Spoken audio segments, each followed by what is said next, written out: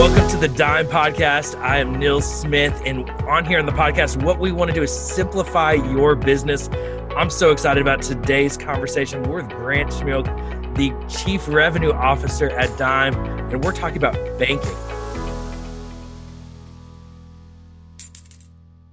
Now, this is a selfish conversation for me, one I've been excited to have for a long time, and I'm excited for you to listen in on it. So, Grant, welcome to the podcast. How's it going? So if it's an exciting topic for you, this should be interesting. This is exciting.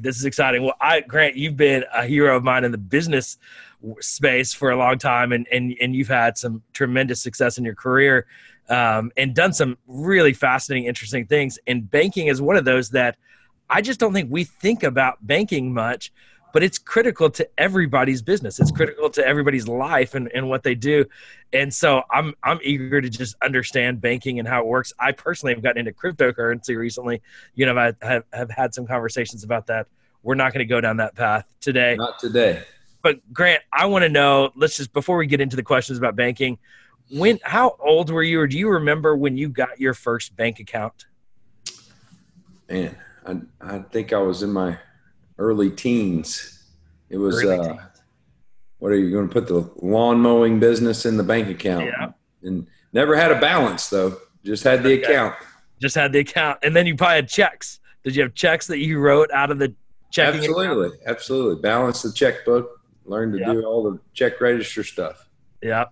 I was about the same. I think I was in 7th grade when I had my lawn mowing business and baseball card business. I ran baseball card business out of the lockers, out of my locker, and had the lawn mowing business that actually paid the bills. And I had my checking account. My dad gave it to me, and then I got a debit card in high school, and that was, like the coolest thing in the world. Game changer.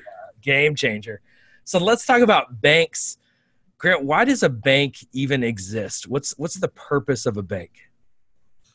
I think it's the purpose of the bank for today is for businesses and people to be able to control their lives, unfortunately. Yeah. Well, tell me why did the banks even begin in the first place? What's the history of banks? Exchange, sell a product, be able to pay for it. And so what it's done now is revolutionized, I think, overall the ability to do business. And there's not any businesses that don't have a checking account. So you create that ability to exchange money. At the end of the day, that's what it does. Yeah, so the bank helps you exchange money. Let's dig into that a little bit. So the government creates money, right? We need to exchange money because, like, if I work, I get paid.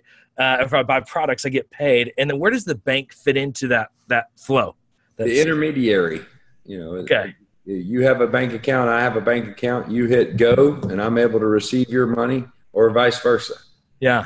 So they help you receive and give money transactionally beyond, because we don't just hold a bunch of cash. Right. So they become that middleman. Where do credit cards fit into the banking system and structure?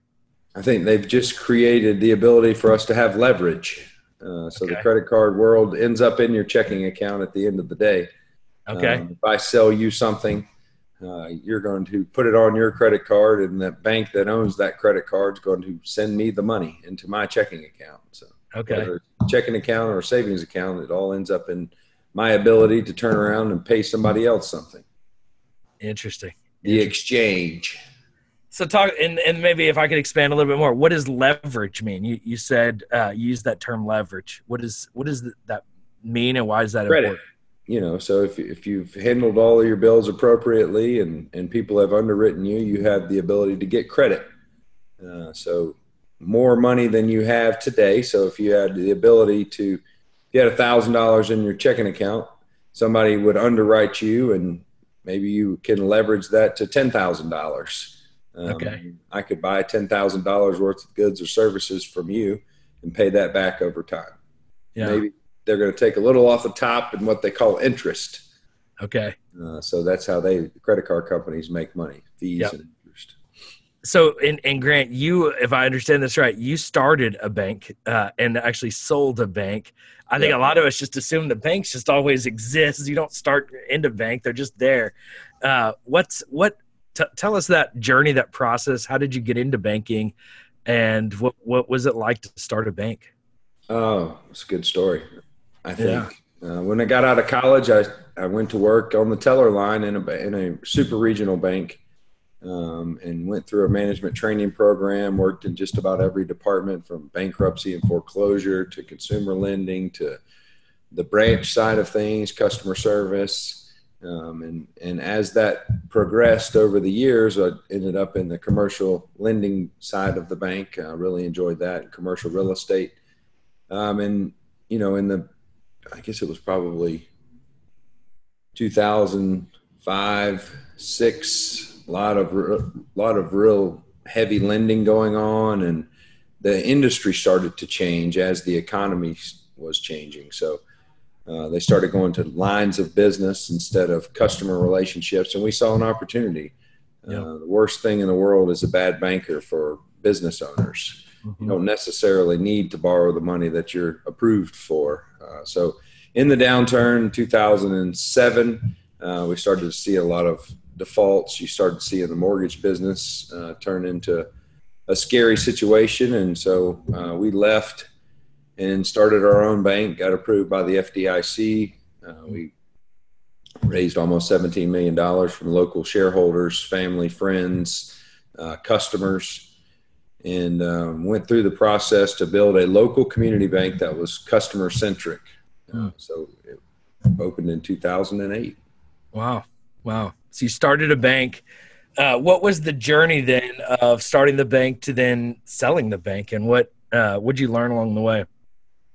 Yeah, You probably learned a million things. a million things. Lots of good lessons. Yeah. But at the end of the day, I think what we learned most is that you got to be customer centric. Yeah. We had good mobility.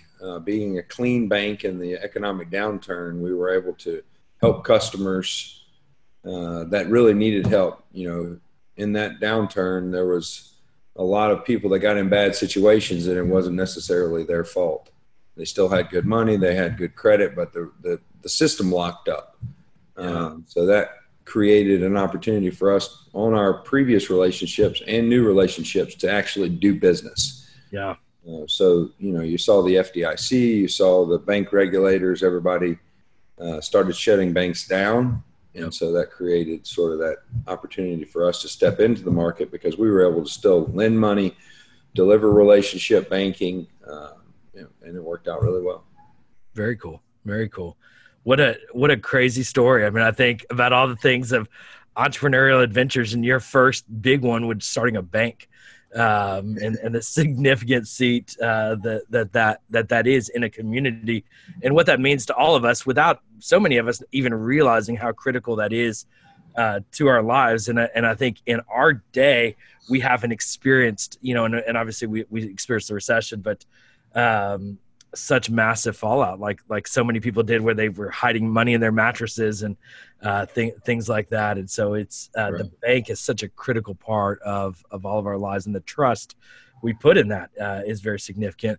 Let's talk about the good and bad of the bank, Grant. What are some of the good things when you even look at choosing your bank? What are some of the good things and the bad things that exist in the world of banking? I think, convenience is a good thing. We all have the ability to spend all of our money in our pocket. So you can go anywhere and exchange that currency. So I think what the bank delivers is the ability for us to be mobile and to enjoy our lives and to do business wherever we are in the world. Yeah.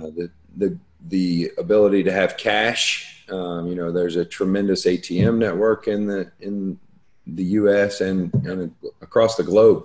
Yeah. So if you and I landed in Europe, and we were in Italy, we're going to get that currency out of the ATM.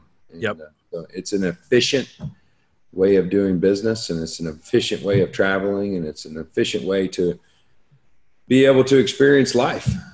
Yeah. At the end of the day. The bad things are you're concentrated usually with one bank, and it's a competitive business, obviously.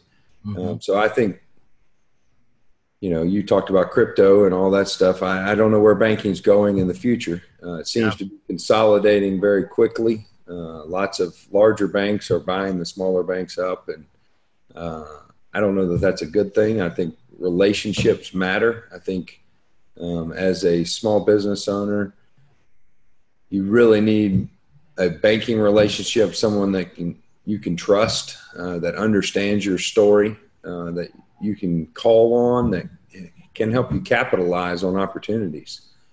Not only do they need to understand your business, but they need to know your story. If you're getting into an acquisition mode, you can't go to a banker, in my opinion, and say, okay, I'm ready to buy another company and not know them. I think you need to get way ahead of that and say, okay, I'm looking to be in the acquisition mode over the next couple years. I'd like to get to know you. I'd like for you to get to know me, and let's work together, because they become a business partner. If you have a good banker, they are in essence an investor in your company. And a lot of times they're the largest investor you have.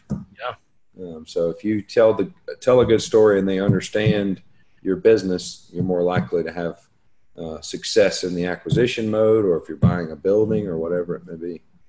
Interesting. So let's think about, like, for a small business owner or a church leader, in whatever organization they are, if they need to go pick their bank, and maybe they have a bank and maybe they're frustrated for a certain number of reasons, or they've never even thought about it, but they think maybe I need to go find a new bank.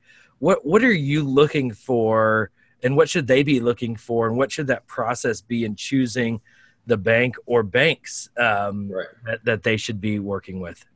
So I think usually it begins with the convenient side of it. In the church space, it's, Sunday's got to be put in the bank. The deposits, the cash, it's got to go somewhere to create that ability to exchange and pay your bills. But I'm a big fan of relationships in the banking business. You can be at a super regional bank and have a relationship, or you can be at the mega banks, but you've got to know who you're dealing with, because when you need something, you got to have a person. If you're in church space, you don't just walk in and say, hey, Susie, so good to see you. I'd like to build a building. Can I get a $4 million loan? That just doesn't happen. So over the years, you want to say, okay, we're a church, and we've been banking with you for 2 years. We have all of our deposits with you. We have our line of credit with you. Our church members bank here. Sometimes the employees of the bank go to the church. And that's what I call a relationship, and that ability to be able to explain your needs, for them to understand your needs, and to help you have a roadmap to accomplish your goals. So if you started 2 years in advance building that relationship, you're going to learn from that banker that says, well, the $4 million loan, you need 25% down. So over the next 2 years, your church congregation should come together and maybe do a capital campaign. And that ability to have the knowledge to reach the goal is very important.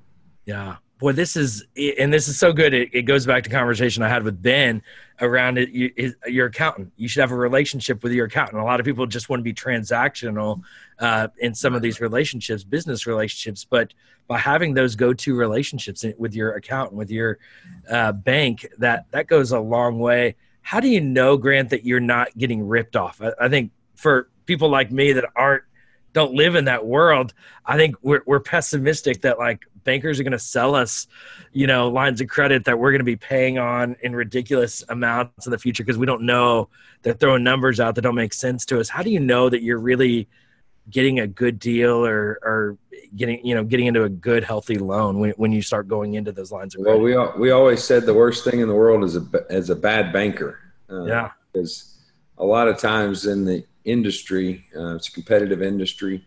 A lot of bankers feel like if they give you the money, then that's the relationship. In my opinion, you don't always need debt. So just because you're offered a big line of credit doesn't mean you need to spend it all. So I think it's almost like a gut feeling. Yep. You can tell when the rates are too high. I think you also need to shop around. A lot of people get comfortable, talk about the insurance industry. If you don't ever check your insurance rates, over the years, they're probably going up and there's probably better rates out there. So it's something you want to do the gut check on in the local industry. And then, the internet obviously has blown that ability to shop rates and stuff out of the water. So be aware of it. But in my opinion, as a small business owner, having a credit is more important than what you're paying for it. Sometimes a rainy day comes and you don't have that liquidity available. If you have to pay a little bit of a higher interest rate to make it through to the other side, I think that's okay. That's the cost of doing business. Yeah, that's good. That's good. What and you hinted at this a little bit earlier of the future of banking, and nobody really knows what the future of banking really looks like. But I'm curious, with your unique expertise, what would you predict in the next 10 years in the world of banking? Where do you see a lot of this stuff going? I see a lot of consolidation. I see a lot of transparency. And you see it from the payment processing business, credit card business, the crypto world that's coming. In 10 years, I have no idea what it's going to look like. I don't know that anyone does. Jamie Dimon's probably trying to figure that out at Chase. But I see like a lot of larger banks continuing to take over more and more of the space. But at the end of the day, that doesn't develop relationships. So I think the space for small business owners and churches is still going to be local. And I think the local community bank will always have its place, because that local knowledge and relationship is really how banks make decisions. Yes. So you can be a credit app online and probably get what you need. But if you're a small business owner, that doesn't necessarily explain your business. So they don't understand cyclicality, seasonal lines of credit. You can't explain those sort of things unless you have a relationship. Yes. Grant, this conversation has transformed my thinking. And I use Chase because of convenience, because of the ATM network. It's down the street from me. I don't know anybody at Chase. I just go there because I feel like I can access it easily. It makes me think that as I look to the future, that the function of banks is probably going to change and is changing. And I will probably be moving towards a more localized bank. The value of that out of this conversation speaks so much to me and where I see so much money going. But I don't know this world, but I feel like I've learned a ton in this conversation. Grant, thanks for speaking into and sharing your wisdom around banking. Any other thoughts for leaders of organizations that when it comes to banking and what they should be prioritizing? Yeah, I think don't start your banking relationship when you have your biggest need. Be proactive in building that relationship. Break bread with your banker. Have them in. Let them meet your employees. Let them understand your business, because it's not necessarily I would say it's not easy when you're in need to get money.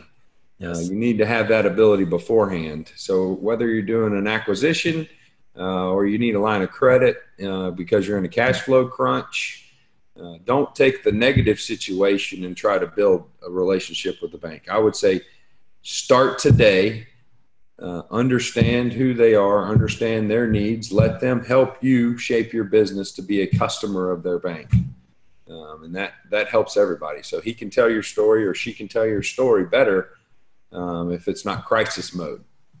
So I would say start your banking relationship today, but don't do it when you're in the biggest need or crisis mode. Boy, that is such good advice. We had the same conversation with Matt about legal. Don't wait till you have a legal issue to call a lawyer. Have a relationship with your lawyer in advance. Same conversation with a bank. You need to get your relationships in line. As we close out this podcast, I want to encourage everyone listening, go to simpledime.com. Check out how we can simplify your business. We're here to help. Let's start a conversation. Hit that get started button. Let's have a conversation. If you've listened to this podcast and you enjoy it, would you share it with a friend and leave a rating and review on Apple Podcasts or wherever it is that you're listening? Thanks so much for listening.